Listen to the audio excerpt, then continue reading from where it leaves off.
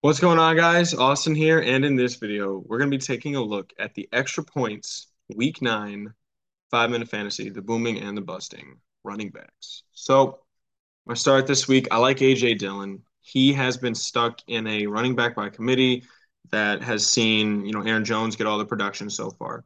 AJ Dillon is so much better than the output that he's gotten so far, and I think that, against the Detroit Lions is the perfect matchup for him.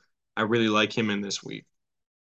Tyler Algier, I'm pretty sure that's how you say it. He's going up against the Chargers defense.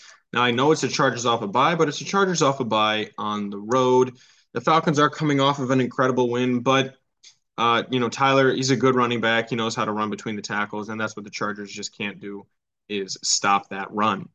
Raheem Mostert at Chicago. I like that matchup. Just without Roquan Smith and without the defensive end, can't even think of his name that went to Philly, it's just a running back's dream. The safeties and the secondary and the cornerbacks, they're all still there. But the defensive front seven, they kind of got taken apart. And so look for Raheem to have maybe a better game than you'd think.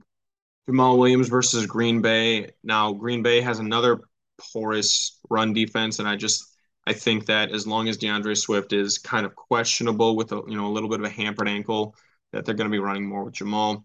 And then Khalil Herbert versus Miami. I know there's a lot of games back and forth, same games, but this just seems like a game where he's going to be getting a lot of targets out of the backfield, and he's just going to be getting a lot of volume production here.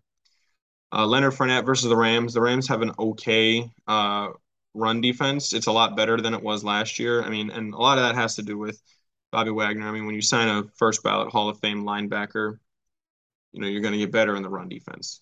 Jonathan Taylor at New England. That he's not going to have the game he had last year against Bill Belichick.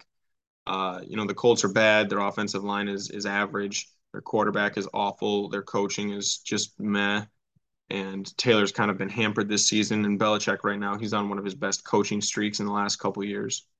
Michael Carter versus Buffalo. I don't think the full volume of production is going to be there. I think they're going to start switching more to James Robinson on this team so that they can preserve more years of Michael Carter on the team. Running back by committee against the best defense in the NFL, best run defense in the NFL, it's just not a great matchup.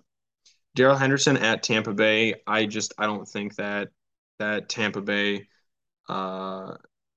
is not going to give up anything on the ground. They're too good in the run game.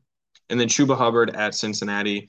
Carolina is coming off of, an emotional game, and Cincinnati is coming off of a crushing defeat. Now I get that Cincinnati has one day less of rest, but I don't think it's going to make that much of a difference in this matchup. Chuba Hubbard, who might lose his job to Donta Foreman, who looks better than him right now. That's kind of what I'm seeing right there. So let me know what you think in the comments down below. Be sure to like and subscribe and stay up to date on all of our future content.